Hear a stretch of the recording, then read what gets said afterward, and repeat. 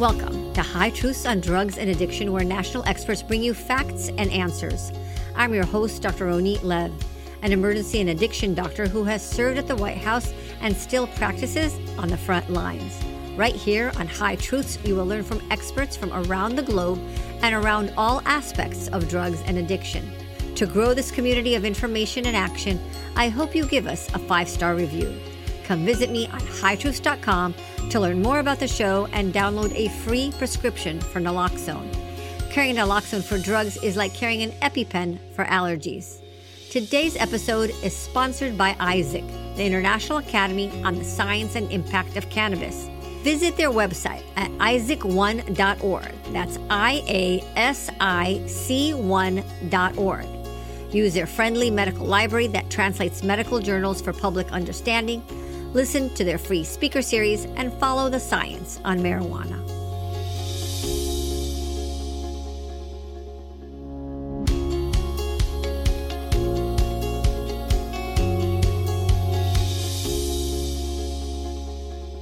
Hello again, High Truth listeners. Get ready for a murder conversation. I'm your host, Dr. Ronit Lev. Murder as in killing someone. On Memorial Day 2018, Bryn Spacer, a 28-year-old audiologist, went on a date with 26-year-old accountant boyfriend Chad O'Melia in his condo in Thousand Oaks, California. There, she took 3 hits of Chad's marijuana from a bong, suffered an acute cannabis-induced psychosis, and stabbed Chad 108 times, stabbed her beloved service dog, a husky, and then started to slash herself in the neck and head. Police body video shows Bryn drenched in blood as she continued cutting herself while kneeling over Chad. She didn't stop until after being tased and 9 blows from the police officer's baton. Bryn had no history of mental illness. She said that after using marijuana that day, she thought that she was dead and heard various voices. She thought that she could bring herself back from the dead if she started killing Chad. And the more she stabbed him, the more she felt like she could herself live. The bong and materials at the scene tested positive just for THC, just marijuana. This sounds like a crazy, brutal, isolated case made for the tabloids. But is it? One of the very first podcasts I ever listened to was called Serial. It's a fabulous podcast that got me hooked into listening to podcasts. In season 1, Sarah Koenig does an amazing job giving the audience a visual of Adnan Syed's life preceding his jail sentence for killing his high school girlfriend, Hae Min Lee, in 2000 in Baltimore. The podcast explores his story and whether he is guilty or not, since he denies the murder and has no recollection of killing Hae Min. He claims to be innocent.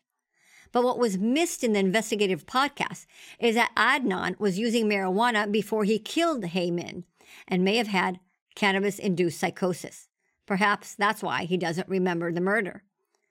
A short time ago, I treated a woman who was brought to the emergency department by her boyfriend with agitation and erratic behavior.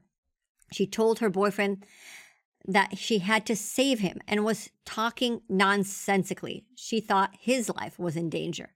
And when I saw her, she couldn't make eye contact with me and had trouble answering any questions. She was distracted by various voices in her head. She was fighting the voices that commanded her to cut herself in order to save her boyfriend's life. In my exam, I noticed that she had deep slashes in her wrists and more to her neck. I treated her with antipsychotics and called out our trauma doctors to treat her neck wound. Her drug screen was positive for THC. Just pot. Still think cannabis-induced psychosis is rare? I can tell you from the emergency department experience that psychosis and violent episodes associated with cannabis is not rare. Bryn Spacer faced trial for killing her boyfriend, Chad. She, along with many people, have had their lives impacted by cannabis-induced psychosis. Was Bryn guilty of murder by marijuana? To learn more about murder by marijuana, I reached out to 2 women who attended Bryn Spacer's trial, Heidi Swan and Dr. Christy Brown. Heidi Swan is a returning expert to High Truths, co-author of A Night in Jail, the first fictional story that illustrates cannabis-induced psychosis. Heidi and I appeared on Dr. Phil, and we've worked closely together on California legislation to place warning labels on cannabis products like we have for alcohol and tobacco. Heidi is an incredible advocate, educator, and frequently quoted in the media. Dr. Christy Brown is professor emeritus at Mission College in Santa Clara. Her son was a victim of cannabis use disorder and cannabis-induced psychosis from marijuana that he bought from a medical marijuana dispensary. He's currently, thankfully, in recovery. Dr. Brown is the communications director of Moms Strong, one of the earliest organizations founded to support parents of children who have experienced adverse effects of marijuana. To learn more about Heidi Anderson Swan and Dr. Christy Brown, check out the High Truth show notes. Heidi Anderson Swan and Dr. Christy Brown, welcome to High Truths. Thank you. All right, so let's start with a little background about yourself. How did you come as bystanders to attend Bryn Spacer's murder trial? And maybe we'll start with you, Heidi. So I thank you for having me, Dr. Lev. I'm back again on High Truth. It's an honor to be here. I have a particular interest in cannabis-induced psychosis, and I wrote the first book that illustrates the mental health harms of marijuana. It's called A Night in Jail, and you kindly had me on to talk about this a year or so ago. And so this has been an interest of mine, and I volunteer with an organization called Moms Strong, and it was founded by Lori Robinson, who lives in Thousand Oaks, California. And she had found an article about this event that happened in 2018, where this woman, Bryn Spacer, killed her date. And so this made us all aware of the case, and it's quite shocking, and it's a very clear-cut case of cannabis-induced psychosis. And so I became aware of that, and then Julie Shamash, who I know you know, I was talking to her when I first met with her, and I told her that I work in cannabis-induced psychosis prevention. And she said, "Oh, did you hear about this case in Thousand Oaks?" And I said, "Oh, of course I heard about that." And she said, "Well, my daughter is interning for her lawyer." And I said, "Oh, really?" And then at that point I said, "Well, I'd really like to talk to him. So can we have a meeting?" And we had a meeting then with Bryn Spacer's attorney and talked to them about marijuana-induced psychosis, and then the other cases of really quite shocking violence that have come along with this. And then so I wanted to follow the trial or observe the trial. And so Christy Brown, who is on this podcast, she and I have advocated together, and we decided that we would go to a day or two of the trial, and we ended up going to every single day of the trial. We were so compelled by the story and really wanting to get the details of what happened for history, because this is a historic case. That's how I got involved. Wow. And anybody listening, my episode with Heidi, A Night in Jail, is great, and you should get her book, which is amazing. And Dr. Christy Brown, what about you?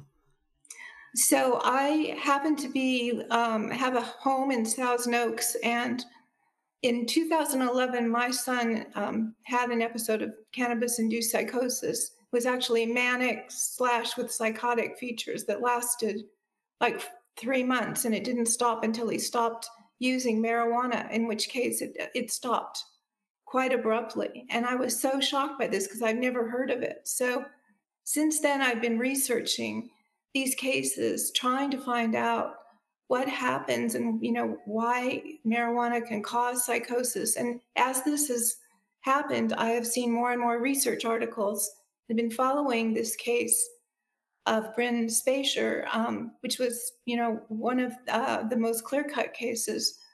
And so being close to Thousand Oaks, I was able to attend the trial, whereas some of the other cases that I've been following haven't been far away, and I haven't really been able to get the details. So I wanted to, be a witness and also to support both sides in the case, because they both suffered great tragedy from this situation. And I think that there's more we can do about it. Yeah. You know what, Christy, when you talk about your son just now, also we're going to talk about what happened to Bryn and other cases that I see. When you say that when you're using cannabis, you have cannabis-induced psychosis and it could last a while, and then your brain's off the cannabis and it's back. If you catch these episodes early when you're young, you could be fine. And if you don't, and you don't let the patient, in my perspective, know that, hey, this is cannabis that did this to you, then you're condemning that person for a life of schizophrenia and chronic psychosis. And I see that happening now in the medical field, is that we're not making the connection for the patient that this happened to you because of cannabis, and then giving you at least the opportunity and knowledge to stop when you're young so you could have a normal future.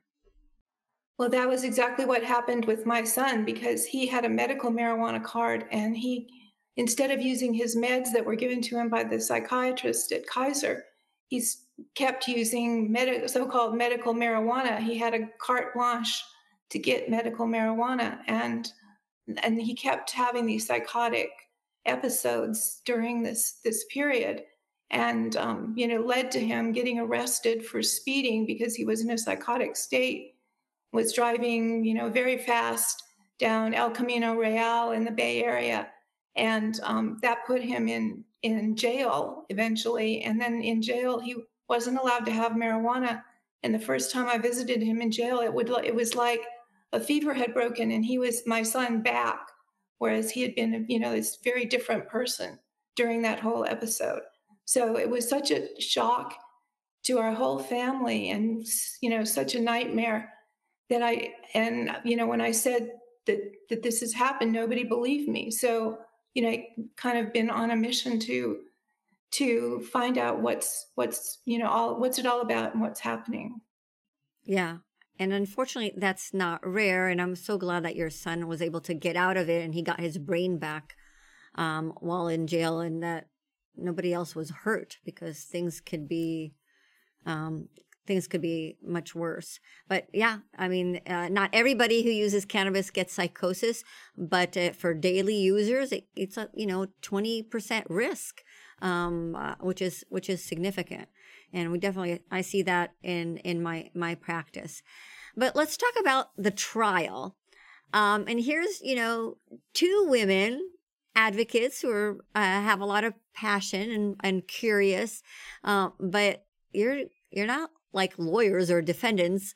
What was it like to sit in the audience? What was that feeling like for you to be in a court for 8 days? Heidi.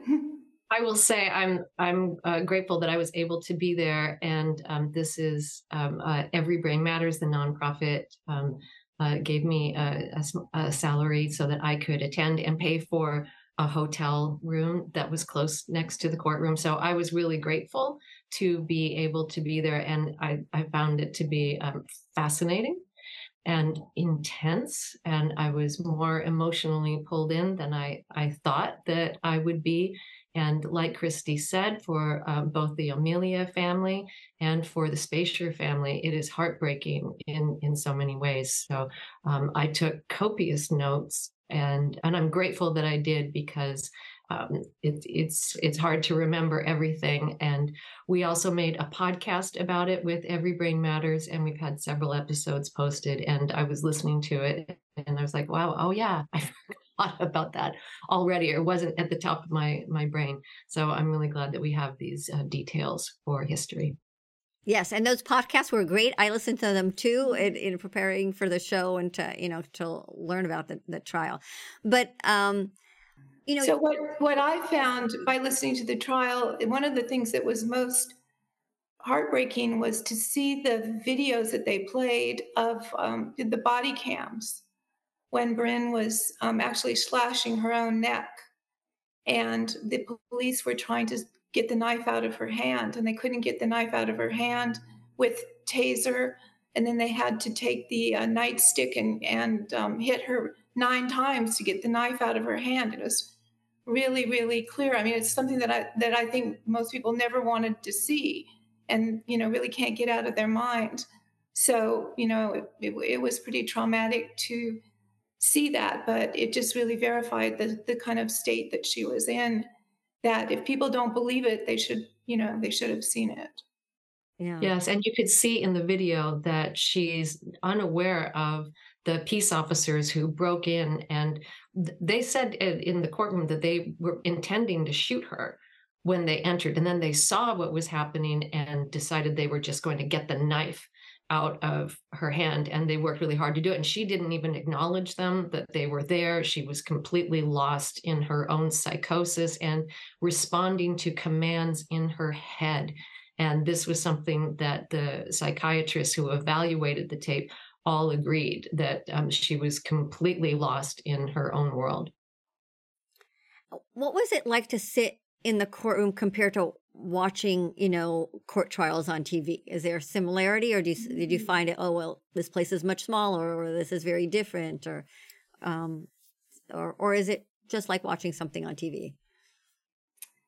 Well, when we're watching something on TV, we don't see, the audience. We're just seeing the lawyers and so forth. And I think the space was pretty much equivalent to what you see on TV, and the sides were also, equivalent. There's one side that was clearly Chad's side, and then there was a side of people that were more supportive of Bryn, and then there were reporters and all the lawyers and everything. So the procedure was very similar to what you would see on court TV. Interesting. All right. So your impression. Let's talk about your impression of Bryn. You got to see what people talked about her, said about her. She testified herself. What was your impression of her? Heidi, you want to go first?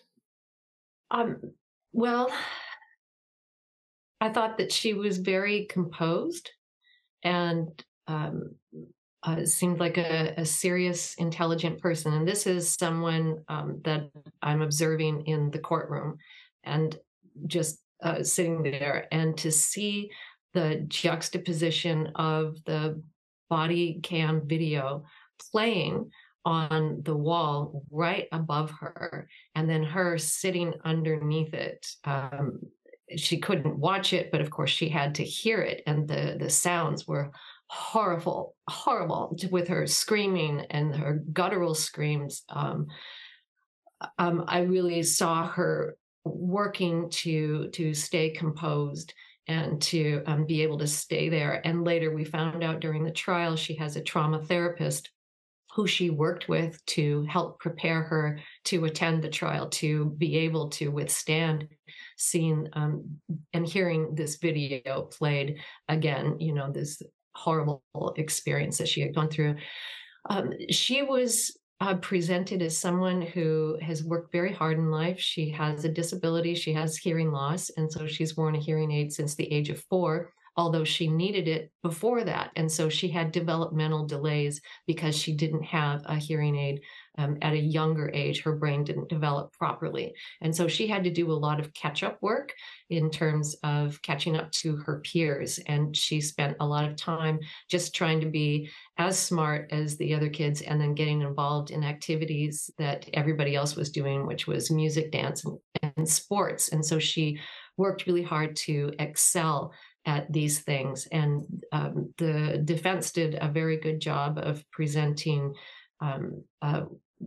character witnesses on her behalf, a professor who flew out from Washington University at his own peril because he had had a heart attack, one of several heart attacks. He had one the week before, but he believed so much in speaking up for his former student that he flew out to speak for her and to say that she stood out as a graduate student. And so Bryn Speicher is an audiologist, a professional audiologist, and was currently working at UCLA when this happened. So she's a professional. She's well put together, educated, and has a lot of discipline, and she has some long-term friends. So I saw her as someone that you wouldn't expect to have something like this happen to, and so to me, then that goes on further, which is if someone who is educated, even in the health industry, who has no idea that marijuana can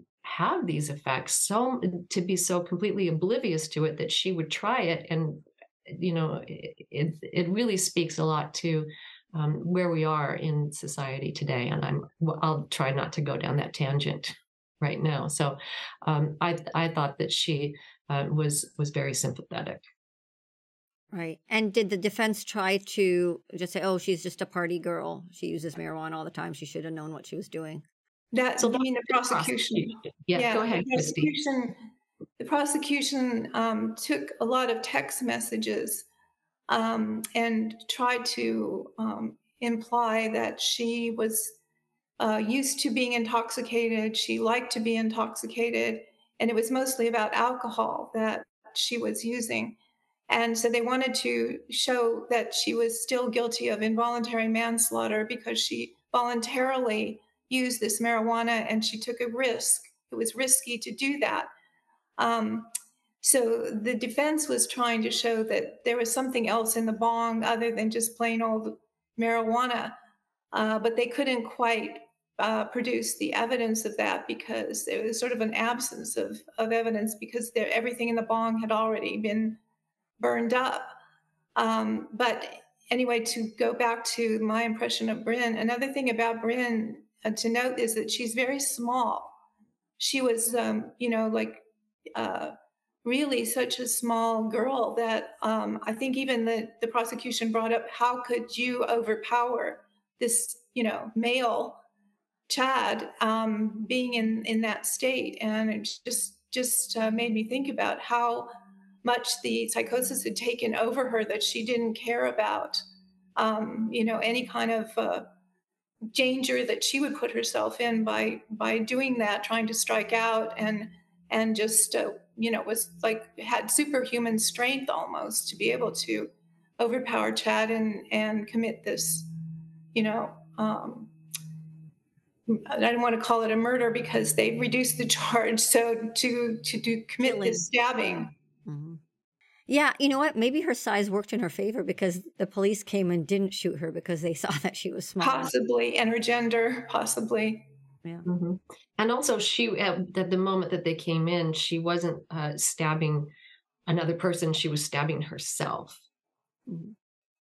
and she almost died. And so, this would have been a murder-suicide had they not broken in, got the knife out of her hand after repeated tries, and then one officer, made sure that she didn't bleed out, and so otherwise she would have died. So she clearly had an episode of cannabis-induced psychosis, a violent one. I mean, people have cannabis-induced psychosis. Sometimes it's not violent, but she was, possessed and acted upon it,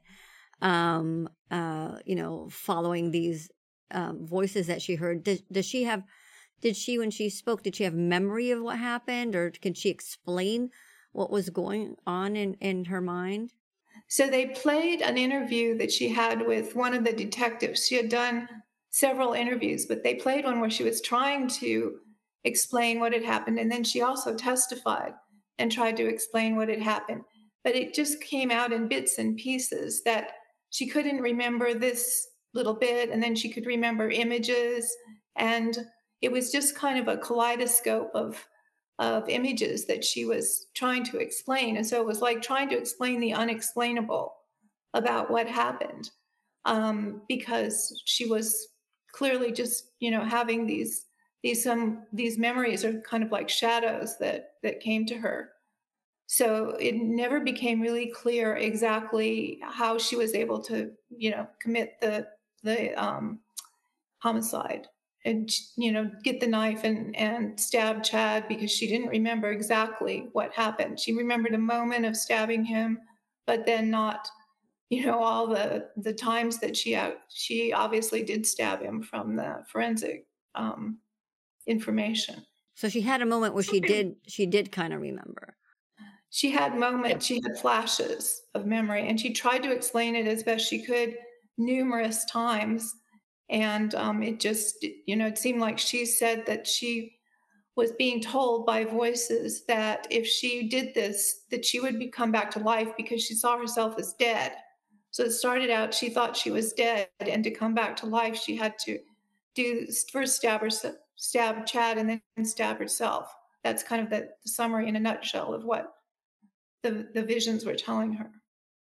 And she would, and also she would, these images of these parts of her memory, which is consistent with people in drug-induced psychosis, or I'm not sure if it's psychosis overall, but the memories are fragmented. And so fragmented within those memories were the images she saw in her head, like she would see copper pots like spinning around, and then people coming up to her and touching her like she's dead. Her dog was there, her mother was there touching her. There were doctors around, people from her family, and they were treating her and touching her like she was dead, and that they were telling her when she would do things like stab Chad, that they would say, good, keep going, you're going to get through this if you keep doing this. And then the voices escalated beyond there, that she needed to work harder, so she was stabbing herself to please the voices in her head, following their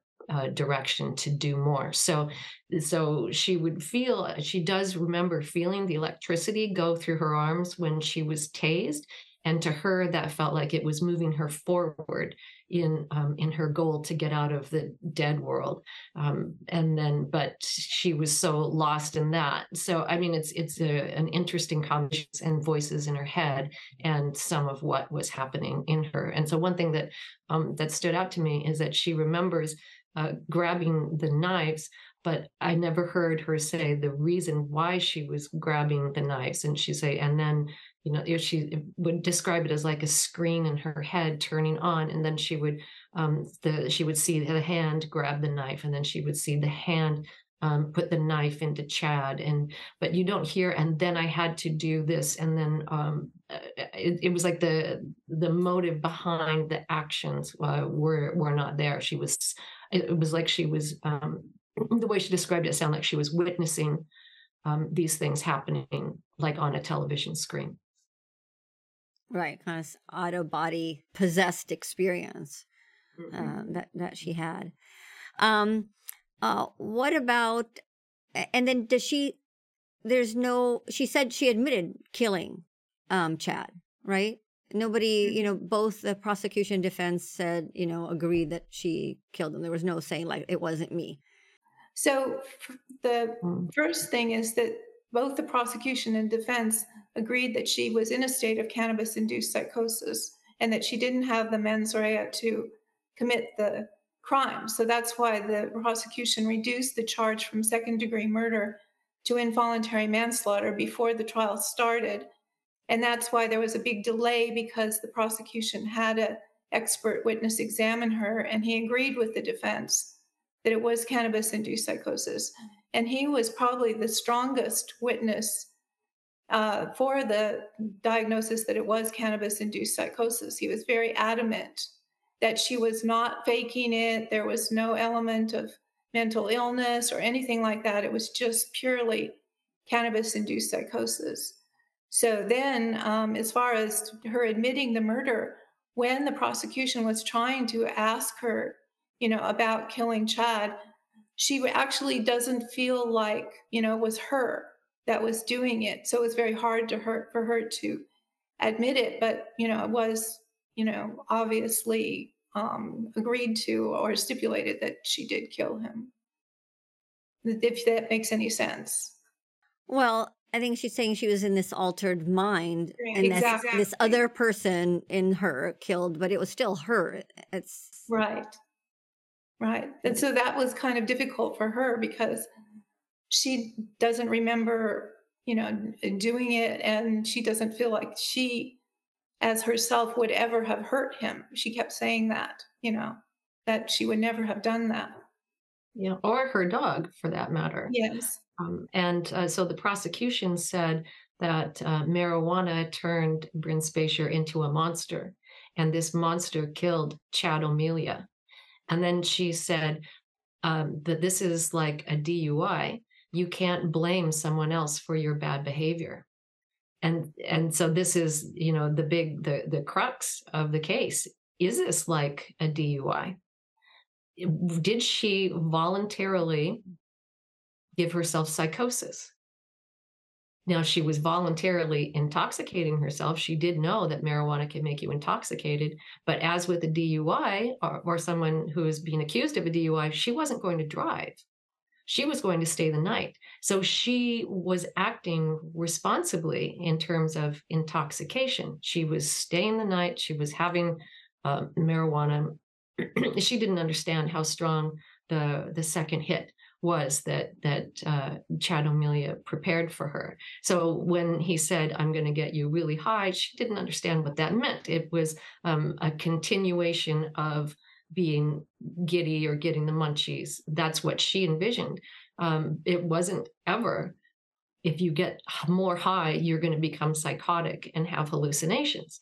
And this is something that, Christy and I and Roni, we've spoken about. We have to tell people that this is a risk with using marijuana, that some people can become psychotic. But who is telling them that? Where is the public health information about that? So she had no idea. But so when the prosecutor said, "You can't blame someone else for your bad behavior," what would make her think this was bad behavior? Marijuana is supposed to be healthy. It's supposed to be medicine. It's supposed to chill you out. It's supposed to make you feel good. Who, other than us, is going around saying it could make you psychotic? And it just hasn't had the same kind of resonance. And so to which I would say to the prosecutor, where's your evidence that this was like a DUI?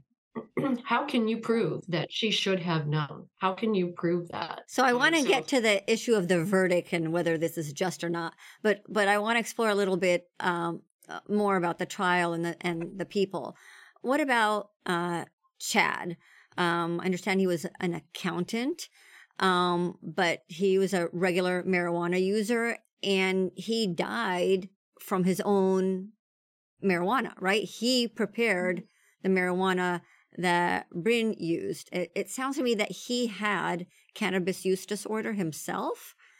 And from what I learned by watching your podcast with Every Brain Manners, he witnessed cannabis-induced psychosis as well with his roommate. So this is not the first time that he unfortunately witnessed cannabis-induced psychosis in another person from his own stash that ended up taking his life. His roommate had an episode of psychosis and running around naked, so he saw that. Tell us a bit about Chad, and did he have any culpability in his own death? So the interesting thing about Chad in this trial is he was kind of a phantom. There wasn't much about him except the defense tried to elicit from some of the witnesses who were his roommates and friends some of his behavior using marijuana all the time. The one that had the psychosis from taking the marijuana, which he said was his first time, said that he thought Chad was using too much marijuana, that if he was at home, he was high. Then there was a case where he purchases marijuana from an unlicensed store, which says only for high tolerance users. So there was an attempt by the unlicensed marijuana shop to kind of cover itself with the high potency product of 30% that he was buying. But there was really not a lot. And I think that if anybody mentioned anything about Chad, there was some talk of victim blaming, that if you say anything negative about his behavior, or that he gave Bryn the marijuana, or that he was pressuring her to take it, or there's kind of peer pressure, that I think there's a lot of peer pressure with young adults these days, that marijuana is great and it's fine, and if you don't use it, you're kind of a prude, things like that. So being a regular user, he actually encouraged people to take marijuana. That was, said about Vinny, the person that used it for the first time. So he was, basically a marijuana cheerleader and wanted people to get very high and experience what to him was probably a really great feeling. But we didn't really get a whole lot about him in the trial. So he still remains kind of a mystery to me. And there's still some unanswered questions about his cannabis use disorder and how it was affecting him. I did talk to his dad. His dad came up to me and said, "How did you know my son?" I said, "I didn't know his son or anybody in the trial, but I was coming because of my son's psychosis." And he told me that the prosecutor gave him Alex Berenson's book about marijuana, psychosis, and violence. That's And amazing. he said that every middle school student should have a copy of that book. He said he didn't like marijuana and he, didn't approve of it. And here his son was using it every day. So he's very, very much of an advocate for his son, but he doesn't seem to be an advocate for marijuana. So it's an interesting question as to how he felt about that. Yeah. It's all, I'm sure, as a parent, very painful. Let's So talk can about, I correct something really yeah. quickly? So so Chad O'Melia's roommate, Vinny, had never used marijuana, and Chad and their landlord, Steve Bruckner, got him high for the first time just a couple of weeks before the incident with Bryn Spacer. And when Vinny used the marijuana for the first time, and he had been Chad O'Melia had proposed it to him several times in the past, say, "Come on, let's try it. Come on, let's try it." And Vinny's always said no. And so one night he finally said, "Okay, this will be the night. It's legal. What's the harm?" And so he used it, and he felt like he was going to die. And just the one thing that I wanted to correct is that Vinny felt like he wanted to take off his clothes and run naked. He didn't actually do it. He just said that he felt like the only way that people would take him seriously and take him to the hospital is if he took off his clothes and ran down the street naked. And so this was a point of contention during the trial where they said, "You did this." And Vinny said, "No, I didn't actually do it. I said I wanted to, but I never actually did it." So Did anybody take him to the hospital? no. No. Oh, it's too They just wanted him to sit down and watch South Park episodes. Mm-hmm. That was their remedy. That was the remedy. And he went to sleep. And several hours later, he woke up and they went out and got donuts. And then the next day, he went to work at 4 p.m. and he was still high. And so when a couple weeks later, when Chad O'Melia was preparing a very strong hit of marijuana for Bryn Spacer, I think he thought that could happen would be what happened with Vinny. And you just kind of dismiss it and just it'll go away on its own. There's nothing to do. He offered her water. That's what I can assume. He offered her water when she first started going, she first felt the smoke, couldn't get out of her lungs before she became psychotic. She remembered that part. And then he was offering her water and she went to the bathroom. And then after that, I think the psychosis set in. Mm-hmm, mm-hmm. And I think I recall her saying that she remembered he was trying to kiss her as well.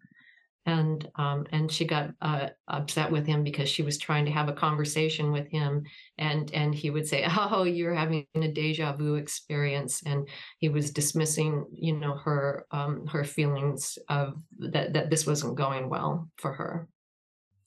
What about the product? Was there anything else in there? Was there PCP or bath salts or acid, or was this just marijuana?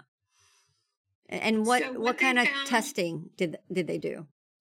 So they found a small amount of marijuana and they tested it. They tested the bottom of the bong. They tested Chad and they tested Bryn.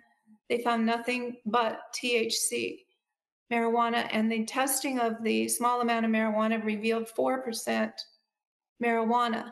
And so the defense was really trying to put a lot of emphasis on that this was not necessarily the marijuana that was in the bong. We don't know what was in the bong, that Chad had purchased some higher strength marijuana in the past.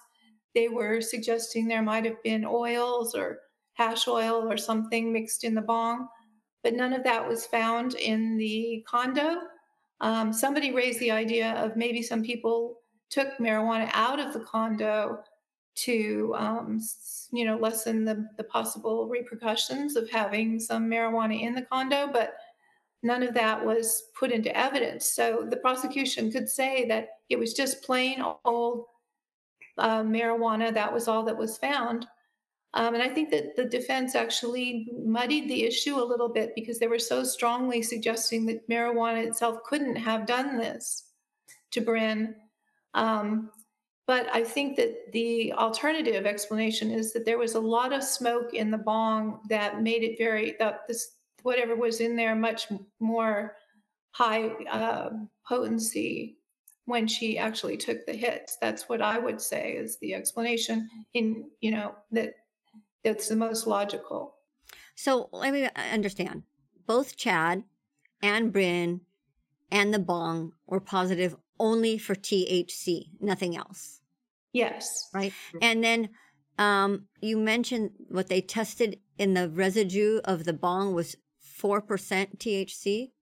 No, it was the other marijuana that was found in the house in a jar that was 4%. They tested the whatever was left over in the bong, but they didn't get the percentage of that. They just tested it and found only THC. I think it's really hard to find 4% THC. That's not California pot, and for somebody who buys stuff from, the unregulated dispensary and wants that, high intensity product, I don't think marijuana comes in 4%. Well, they also had the expert that talked about the 4% said that they wrote an email and they said, we can't really rely on that conclusion because if it were smoked, it would have been higher, more like 12 to 16%. So it was kind of confusing as to what was in the bong, because nobody actually, could test what she had actually smoked. But whatever she smoked, 3 expert therapists, psychiatrists, psychologists concluded that it was marijuana-induced psychosis or cannabis-induced psychosis that caused that break with reality. And I'm wondering from this trial and from all the toxicology reports that they did that, and I'm wondering if it's just not, I'm thinking alcohol, you could take a beer versus wine versus vodka or even evergreen, and you could say, well, this is 100 proof alcohol. This is, 3% alcohol. But if they're testing this product or the residue of the bong, it'll just tell you, you won't be able to tell what it was. It's just alcohol. It's just THC. But if there was concentrate on top of flour or other things, there was reports of it like packing this bong to, make it, better. There's no way to tell what the concentration of what she took was. Yes, and I think the toxicologist said that, and they also said that the amount that was in Chad's system and Bryn's system could not tell how much intoxication they had. It wasn't, it wouldn't have been clear just from the amount that they found in their systems, because the way that it, what you would call degrades or whatever after you have it. Yeah, and I learned something new from you guys is the word moon rock. I've never heard of that. Like, what's moon rock? And maybe you guys want to explain what's a moon rock. Heidi, I think you need to explain that. I never heard of moon rock before. Well, let me say one thing before I forget it. Okay. And this is that Dr. Chris Mohandi and Dr. Wershing, who both testified, the former for the prosecution, the second for the defense, where they said, the great variability in all of this is genetics, that it whatever the potency is, whatever the amount of times it is that a person's used, the great variability is your genes. So you can't say, just like you described, how strong alcohol is. We have data on how much alcohol you can consume based on your age, your weight, what you've eaten. We don't have this data with marijuana, and it could, like Chad could have as much as he wanted, and due to his tolerance and also his genes, he could have a lot more. And the same can be said then for Bryn Spacher. But she could have had the bong was so tall, the mouthpiece was so tall, and he added hit after hit after hit after hit after hit. So there could have been, no matter what the potency was, he had anywhere up to 20 hits in that one bong, and he passed it to her and he said, here, take it. And he was very much in a rush to get her to take it. And this was also one of the big points of contention in the trial was she pressured into taking it? And the prosecution would say, she's a strong woman. Why would she consider that pressure? He didn't physically make her. But, I think I remember being in a situation like that when I was younger. People going, okay, you got to go now. And just, Right. you got to do what you are in that situation. So we don't know how much she had. That's the long way of knowing. There is no way to know. We just know that it was THC. So moon rock, and forgive me if I don't technically have this all correct. They take marijuana and it's all like crushed together, and then they roll it in oil, marijuana concentrated oil, and it looks like a little rock. And then people smoke that. So it looks like green, leafy, flaky marijuana when it's all crumbled up. I see. So it's regular flour. From what I understood, it's regular flour plus the concentrate. That's it. On top of the flour. Right. Yeah, but they make them into little rock forms. That's why they call it moon rock. I see. And there was a talk about OG Kush. What is that? Is that like really, strong brand of cannabis? Or I think they looked at his cell phone records, right, and saw that he purchased. Yes, that's the marijuana that he purchased a couple weeks before this incident, and it said it was. They said it was something like 30%, and they said that there was a label on it saying only for tolerant users. So if he had used that with Bryn, who wasn't a tolerant user, he would be, violating what their instruction was. Like giving her an overdose almost, but. Again, we don't know if that's what he put in the bong because we can't, go back and it was all smoked up, it was all burned up. So and it's the same chemical, just a different concentration. Right. It's just THC. It's just flour, but at a very high concentration. Right. So then there was a whole discussion. You guys were witnessing. Did she voluntarily use a bong and marijuana, or did she involuntarily get pressured into it? But when I was listening, thinking about the whole issue of concentrates, like smoking flour versus using shatter or dabs is, like smoking, marijuana versus smoking meth, because those high concentrated THC are like it's like a different drug, even though the chemical is the same, just because of the concentration of it. And I'm wondering if that ever came up about voluntarily taking a hit of marijuana, which you know what you're taking, versus involuntarily taking, cannabis concentrate, which is, although it's the same chemical, it's a very different, type of drug.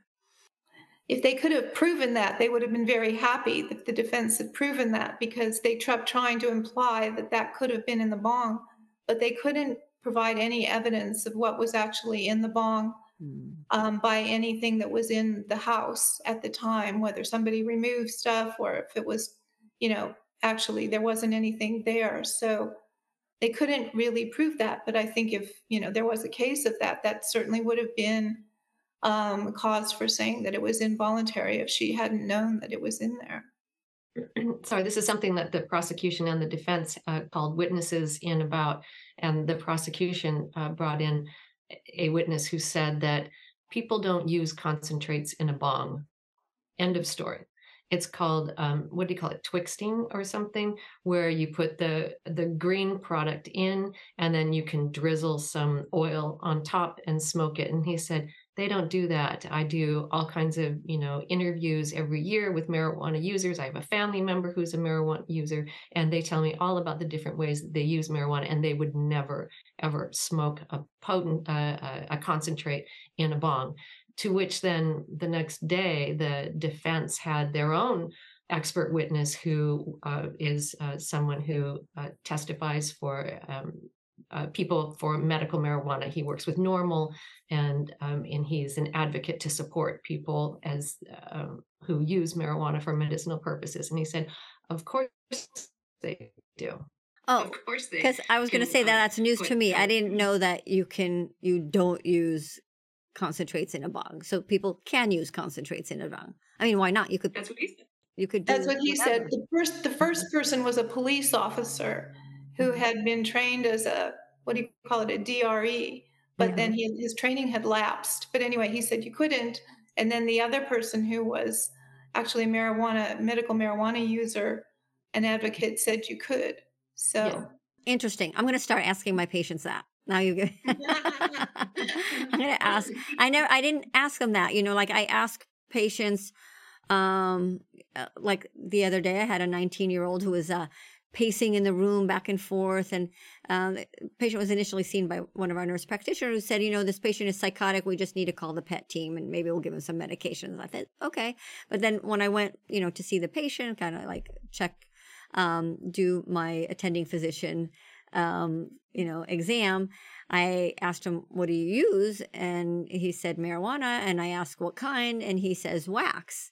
And it's like, well, that's important, because if I explain to him again that his psychotic state is from that, and if he can understand that, then at 19 years old, he could potentially just stop and be normal, kind of like what happened to your son, Christy. And if we just ignore it, it's like, oh, just pot, which we often do in the medical profession, then that does a disservice to our patients.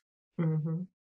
But anyway, so that's interesting. I'm going to start asking I never asked how they use that. Well, they also said that smoking was one of the ways that you could get the marijuana into your system the fastest. And it only took about 10 minutes to have the full effects. Whereas if you have an edible, it takes longer because it goes into your stomach.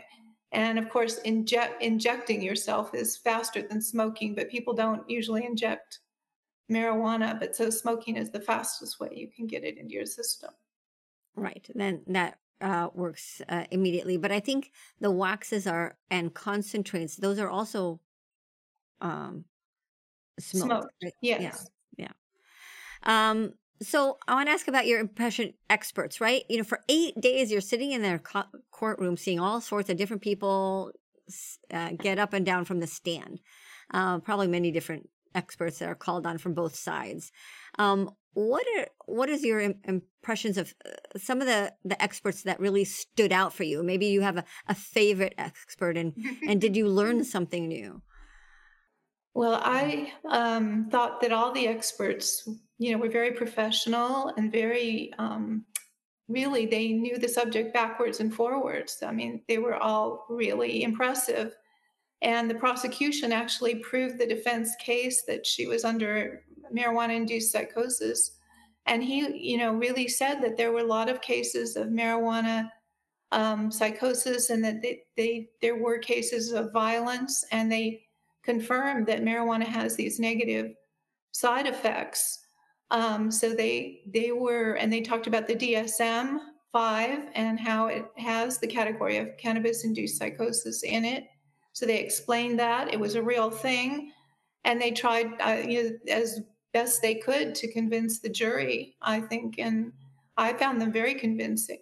Yeah, I liked all of the experts. I learned a great deal, and especially towards the end, listening to the marijuana advocate discuss the different ways that people can use marijuana. I was enlightened. Yeah.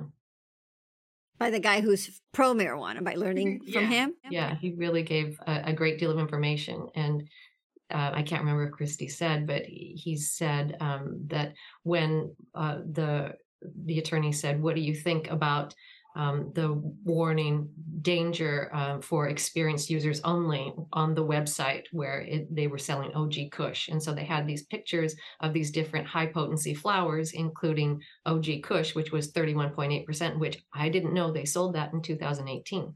I mean, when I heard from Joe Dokes up in Shasta County that they had tested marijuana leaf at somewhere around 35%. This was like a year and a half ago, and I was like, "Whoa, are you serious?" But this was 2018, and they were selling it at 31.8%. And these flower products were on the same page as a concentrate on their website. So that really tells you something about how strong the flower products are or can be. So when the advocate for marijuana was asked about that statement, he said, I think that they're trying to protect themselves from any liability in case something bad happens to someone who uses it. So to me and to Christy, that's an admission that people know that marijuana can have really bad effects. They just deny it publicly, and they deny it, when it comes to legislation. They say, oh, that's just a whatever, bad trip. You're using the wrong weed or whatever. Interesting. Now let's talk about the families. You're sitting there in the audience watching this trial, and around you are Chad O'Melia's family and Bryn Spacer's family. And you were describing that they're sitting at different sides of the aisles. I don't know if you sat on one or the other, but what was it like? Because you're also looking at them as well as a trial, as well as the jurors. So Bryn Spacer has 4 brothers, 4 tall, big brothers that make her look smaller, but they're very protective of her. And she has a lovely family. Her mother and Bryn were both, and even her dad were crying at various aspects of the trial when they showed the body cams and the interviews and so forth. And it was very hard for them, but they were, just a very normal, lovely, loving family. And Chad O'Melia's family was on the other side, and they had buttons with a picture of Chad, and they were there all to support Chad. And I remember one woman who looked like maybe his grandmother was there every day. I don't know about if you can remember that woman, Heidi, that was there. So they were both 2, very normal, loving families that had suffered this great tragedy, and they were opposed to each other because I think that Chad's family wanted someone to be held accountable, and that someone would be Bryn. And Bryn's family felt that Chad was the one who gave her the marijuana. And Bryn she had just launched her career, and she was in a really wonderful place. And now she was faced with, like losing her license, her career, her reputation, everything because of this incident. So both sides were very sober and very, just glued into what was happening the whole time. But they were also very decorous. They didn't speak out or lash out or anything. They were, decorous of what was happening in the court. Yeah, and I wonder if it's if the defendant might think of it as getting almost a date rape drug, because she, as far as she knew, it was just marijuana. She had no idea how as I've mentioned, how it could make her hallucinate and other things. Had she known that, there's a good chance she might not have taken any period ever in her life. But because Chad was aware of that it had a negative effect on his roommate, and made him hallucinate, that he was intentionally withholding this information from her and implying her with more drugs that would make her significantly impaired. And so I think, that just to add on to what Christy had to say. But that's the thing about probably like all drugs and tolerance, is that you take a chance every time you use. This is not like a medicine from the pharmacy with 500 milligrams and you know exactly what's in it, and everybody's reaction is different, right? She could have taken the hits, and many people do, probably all over the world, with not such a violent reaction. And yet there are some, and it's not rare. Like I see this in the emergency department. It's not rare that you can have a violent reaction. So you don't really know. You're taking a chance. You're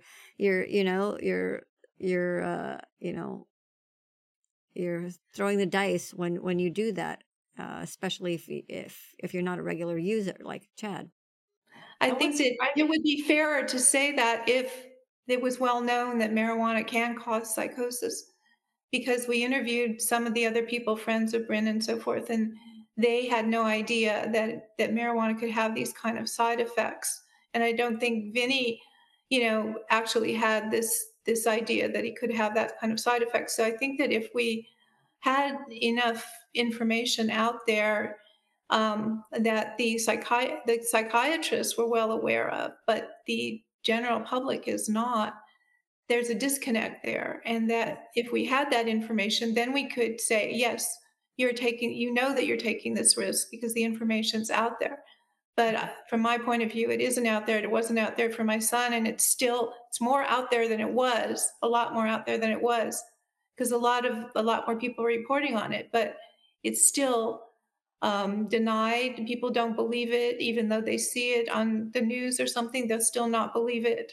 The 3 experts testified, and a lot of commenters still didn't believe it. So there's a kind of disconnect in the mind of the public. The public is in its own psychosis. Or denial. The public is in denial because they're seeing billboards all over the place and marketing all over the place of how good and natural and it helps you with the munchies, and they're buying into that very, huge marketing billion-dollar industry campaign there. And the medical and advocacy community is just a very small voice in that. Although I think if you asked anybody who uses marijuana, can it make you paranoid? Not psychosis, but paranoid. I think people would know. Yeah. They would know that, right? Mm-hmm. They're in denial, but on the other hand, they know. So they're kind of schizophrenic. It's just like withdrawal. Yeah. My son had a strong withdrawal when he was a daily user, and before he became psychotic. At one time, he tried to stop using, and he went through a withdrawal period. And that was a very scary period because he had a strong withdrawal because he'd been using all the time. And people didn't believe that marijuana could cause withdrawal. Yet there were a lot of websites where people were talking about their withdrawal openly. So, there's a lot of disconnects with marijuana. That's true. Again, mixed messages. What about the attorneys? They say that, if you have money for a good attorney, you could get off with anything. And if you just have like a court appointed attorney, then, they're not getting as best. What is your impression of the attorneys? Did one have a better show than the other? Well, I don't know if Christy talked about the change of attorney on Bryn Spacier's side, from going from a public defender to getting these other lawyers. Did you? That's interesting. Did you notice a different quality in that? That was way early on. We didn't, Heidi just knows one thing about that public defender. What were you going to say, Heidi? So this is what I heard. I ended up meeting up with an old friend of mine, actually, in the courtroom, who I was completely surprised to see in the courtroom. And he's an old friend of mine from like 30 years ago. And he knew that I was in marijuana prevention education. So it kind of made sense that I was in Ventura attending this trial. But what was he doing there? This guy was someone that I knew from entertainment. And so there he was attending this trial. And I was like, what's going on? And it turns out that his daughter is actually friends with the defendant.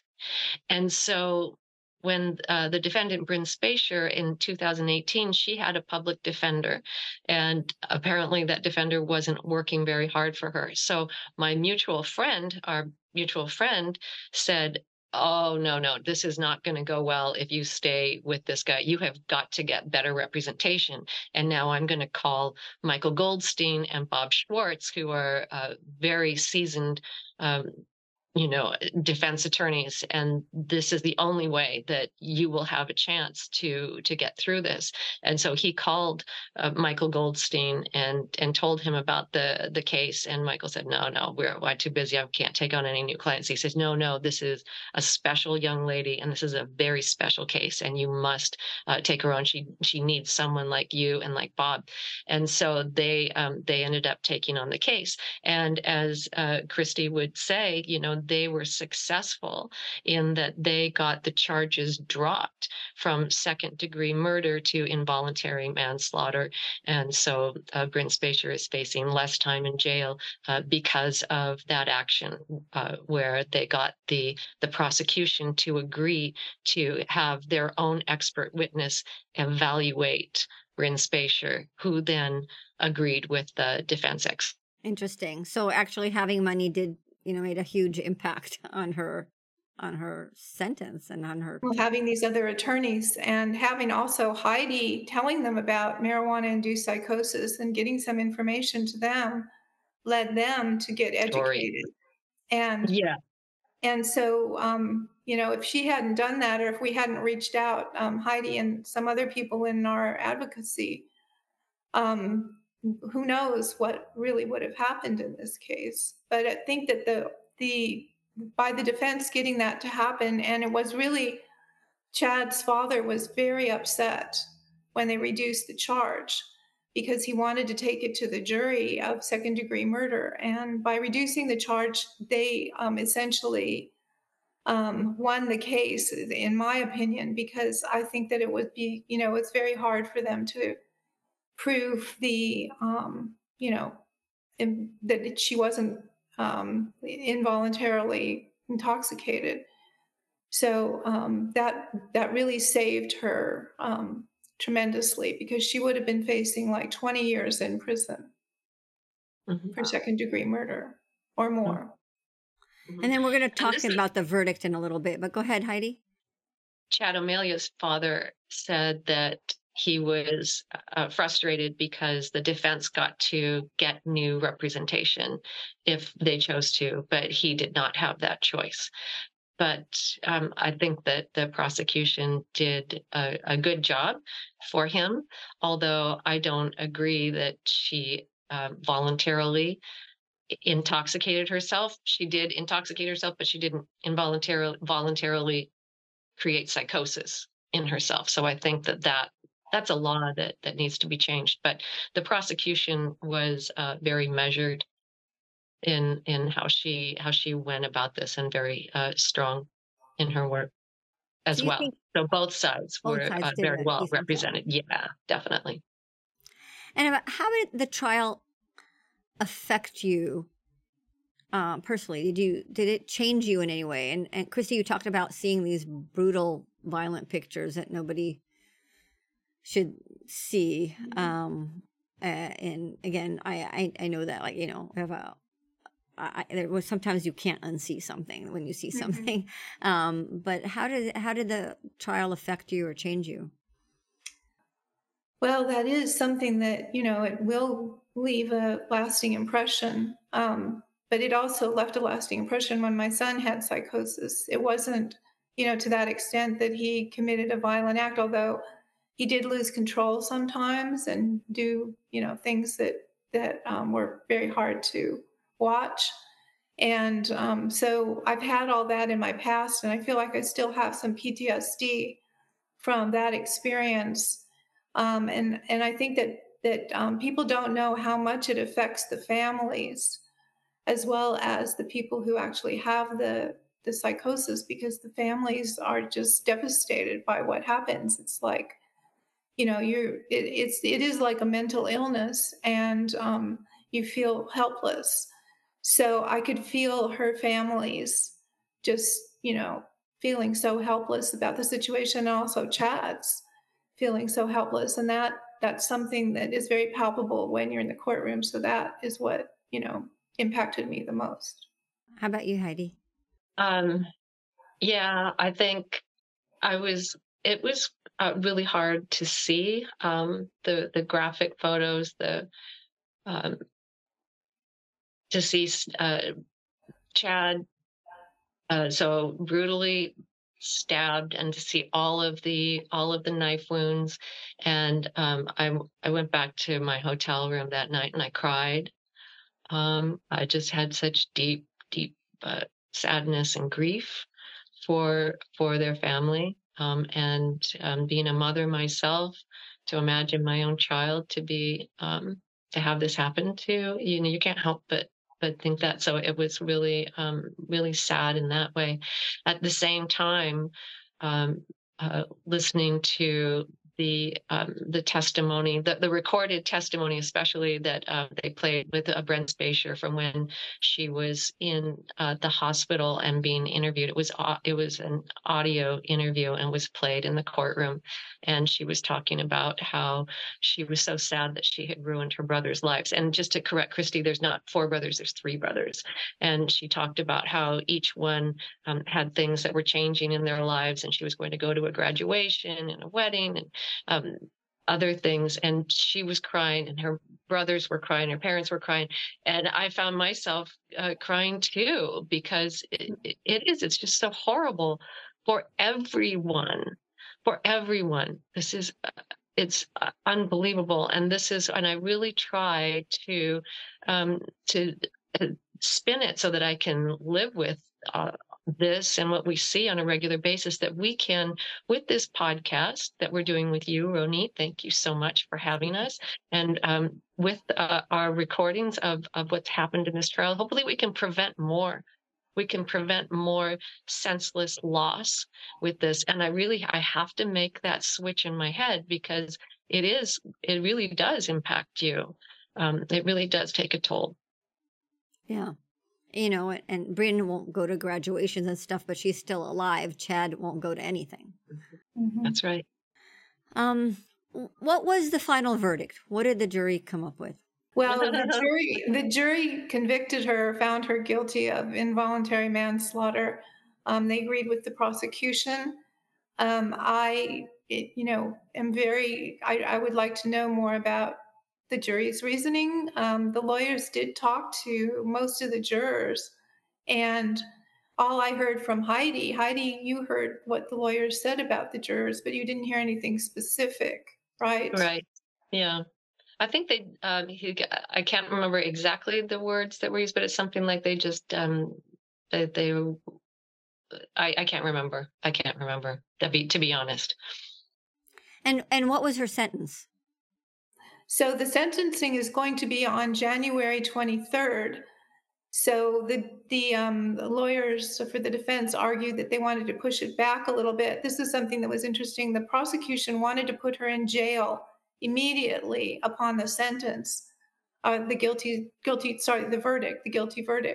And there'd been a substitute judge because the judge was doing something else, and he did not agree that she should be put in jail immediately.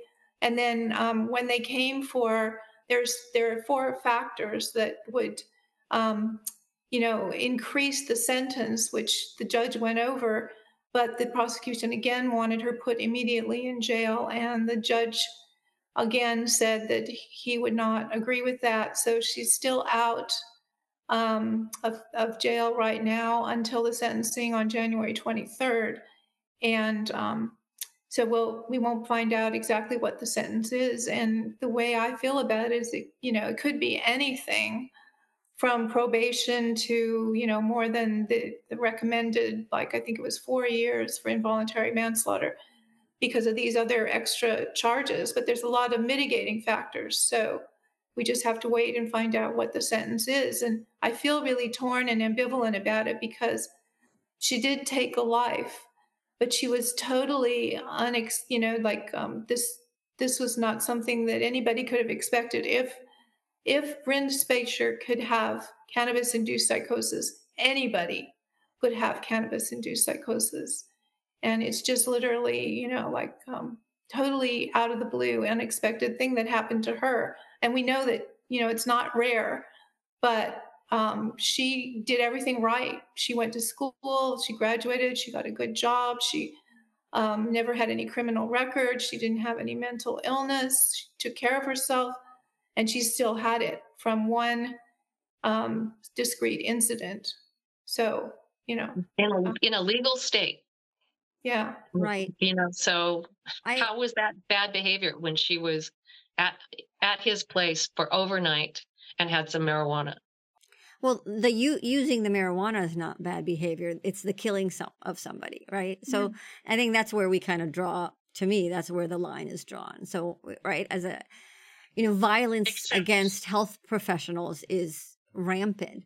and it's really driven Absolutely. by drug use. So if someone comes and like, I was assaulted at work, knocked to the ground, and is it excuse? Well, I just had methamphetamine induced psychosis. Was that okay? Mhm. Is that an excuse? Mhm. Well, it's like, it wasn't me. It was, Mhm. me and drugs. And how should I know Mhm. I'd punch the doctor? I thought she was trying to hurt me, Mhm. Is that, I Mhm. mean, is that right? Or do we need to draw a line and take Mhm. accountability when you use drugs, any drugs? It could be, you could take prednisone and get prednisone induced psychosis. That's a prescription drug, right? That's given Oh, to I you by a believe doctor. that. I'm taking that. I'm taking that right now. Oh my Right. God. But if you if you take that high dose, you can, it affects your brain. And if you Yes. pick up a knife and slash your boyfriend 108 times, is it like, well, I'm sorry, I needed my medicine, and Yeah. I'm sorry I killed someone. Yeah. Or I is the line drawn there? Because also then it gives you free reign also to like, oh, I'm sorry. Mhm. Like it wasn't me, it was the alcohol, it was my cannabis, it was my meth or my prednisone. Mhm. And yeah, those drugs can affect your brain and memory and everything, but at some point when you cross the line of hurting another human being, I think that's a red line. I think you're correct. But if we're going to take that approach with marijuana, then we have to have warnings so that people know that this can happen. I mean, prednisone comes with warning inserts, correct? It tells you that it can make you angrier and other things, correct? Yeah, I mean, So, I haven't read the label, so I don't know for sure, Mhm. but it's a known effect. yeah. But of course I agree with you. You know that we worked on laws Yes. to make that happen. We worked really hard to put labels on Yeah. cannabis products, like we have for alcohol, like we have for tobacco, like we have on flashing lights for movies that can give you seizures. We're a country who loves warning labels, but hey, not on cannabis products. No, no. Um, We agree. and we sadly failed on that. So yeah, so I don't know, do you feel like justice was served? It's really hard to say that justice was served when Chad, ended up like this, and Mhm.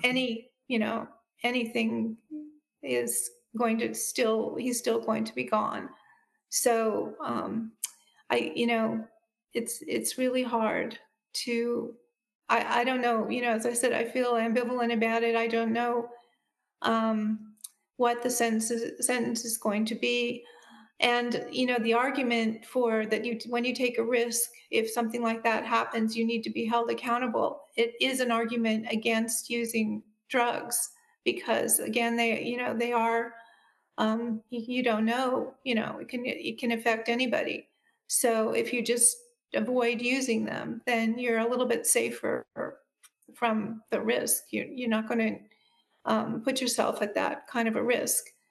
So I think it is a good argument that it's better, to not use those kind of substances, because what does it really do to me? It's what does it really do to help you? What did it do to help Chad to use marijuana every day? I didn't get a chance to ask him that, so I don't know I think what he was just thinking. from for your stories, he had an addiction. Chad was Yes. addicted, right? It was saying like he was on the phone waiting for the delivery, like Yes. it's not here yet. It's like somebody who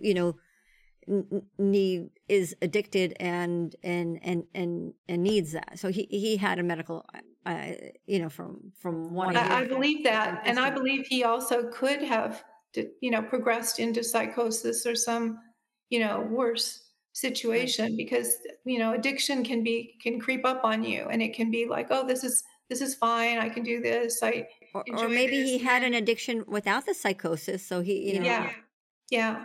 Well, there's much more addiction without psychosis than there is, proceeding to psychosis. Even though psychosis itself is not rare, but addiction to marijuana is very, from what I've seen, it's getting to be a little, like almost rampant, yeah. because so many people are using it. I think people will use drugs no matter what we do or say, But the difference is that what makes marijuana so different than methamphetamine or fentanyl or tobacco or alcohol is the risks of all those other drugs are known, and people are making an informed decision when they do that, right? But with marijuana, it's, like, oh, well, you drive better and it's medicine, and the whole concept of medicine that's not FDA approved is like hijack my profession, which I think is terrible, and it's actually it's a corrosion of the entire healthcare profession when you could call anything your medicine. But in any case, I definitely agree with all what you're talking about, is that we do need education out there, and whether justice is served or not, I don't know. I guess that's for anybody else to judge who's watching the case. What's the impression for Bryn and Spacer family versus Chad and the O'Meally family? I don't know that I can speak to that, but I would like to say that in terms of justice, I would like to see, different aspects of our society held accountable for this, because this professional young woman would never have tried marijuana if she knew it could cause hallucinations. And this young professional young man, Chad O'Meally, the accountant, maybe would have taken different actions if he knew that the psychosis is not something to laugh at, but something he should take seriously. He could have grabbed one of his roommates and said, "Oh my gosh, she's having a bad reaction. I need your help." And the two of them could have subdued her, or he could have called 911 and saved his own life. But because the media does not report on this, and when they do, they joke about it, they laugh about it, or they talk about the positive things about marijuana, very rarely will they accept to talk about marijuana-induced psychosis. They're afraid of being attacked, like many of us are, for saying, "Oh, you're just reefer madness. You're just a prohibitionist," for saying anything negative at all. And then our legislature, who shot down warning labels in our state, as you were just talking about, Ronit, that we worked so hard on, and they just go, "Yeah, no, too much pressure from the industry." There's too much money from the industry to tell anyone. And the industry itself, who knows that this can happen to some people. And it's just amazing to me when you hear marijuana proponents go, "Oh, that never happened to me. There's no way it can happen." So it never happened to you? That means it can't ever happen to anyone? I mean, the logic is just makes no sense at all. Even Joe Rogan says there are people who simply cannot use this drug. I've seen people completely lose their minds. At least he will say that, but there's so many people who are just so hell-bent on, there's no way I'm going to say anything bad. And then the revered National Alliance of Mental Illness here in California, they refuse to talk about marijuana. I hear that they're getting funding, that NAMI is getting funding from the cannabis industry, so they don't want to talk bad about cannabis. So I did not know that. Well, that would make a lot of sense, wouldn't it? Yeah. So them and the California Department of Public Health, they have a whole campaign out there called Mind Over Marijuana, and they cite the schizophrenia researchers' work, but they don't post it on their Instagram. And when asked about it, I said, "How come you guys aren't talking about schizophrenia or psychosis?" There's no answer. There's no answer from anybody. Or bipolar or mania or depression, or the fact that it's the number one drug in people who died by suicide under the age of 25. Yeah. All they're talking about is depression and memory loss. Say, you got to remember things. Right. Oh, no, what about suicide? What about schizophrenia? So last year we figured, okay, California doesn't care about adults and psychosis. So we thought to protect babies. Who would think that not protecting babies would be such a threat? So we wanted to do a candy ban to protect kids under the age of 5, which is the number one reason babies come to the emergency department for any type of poisoning. And that got shut down. But we won't give up. This year, I'm reviving, hopefully, a bill for labels on prescription medications. So when you pick up your blood pressure medicine, your depression medicine, or your blood thinner medicine, you'll get a warning that says don't use with cannabis products, both THC or CBD. So Right. I'll be coming back and asking for your support and guidance in that. And hopefully that'll get going. That's a hopeful way to end this, with positive steps. If we're Well, it's just a matter of a critical mass, because I see these type of cases every day. Unfortunately, not with that type of brutality and death, but that type of violence I definitely see. And it's just a matter of getting to the critical amount where society's wants to know more. And we're seeing more of that with more, media requests to tell the story, right? Or young people are themselves, these reporters are young themselves, and they are told that this is great. And then they see their friends around themselves having, terrible reactions. And so they want to start reporting on that. So that's good. What is it that you hope that Bryn herself can, become recover an advocate? and become an advocate, if she doesn't, if she doesn't choose to, at least she can redeem her life to some extent, which Chad cannot. And, that's really a tragedy. And so I would want to hear Brim say, I did this when I had cannabis-induced psychosis, and it was horrible. Instead of someone else did, it wasn't me. It was I did this, but I wasn't myself, which is true for a lot of people who are using drugs, whether it's psychosis or not. And I see them in the emergency department, and when they're getting sober, I ask them, "Are you getting your brain back?" And they know exactly what I mean. They're back to themselves, like who they are at that peak in the emergency department when they're drunk or intoxicated. That's not who they are. That's not who they are as a human being. Their brain has been hijacked. But it's still them. There has to be accountability. But I think, if Bryn came to that, she could speak out and explain that, this is not what I wanted in my life, but I experienced cannabis-induced psychosis, and this is what I did, even though that's not who I am. It's life-changing. And the same thing that happened to my son, it changed the trajectory of his life forever. And the same thing for Bryn, only in an even more, profound way. And so we'll be looking to see, what is her story going forward.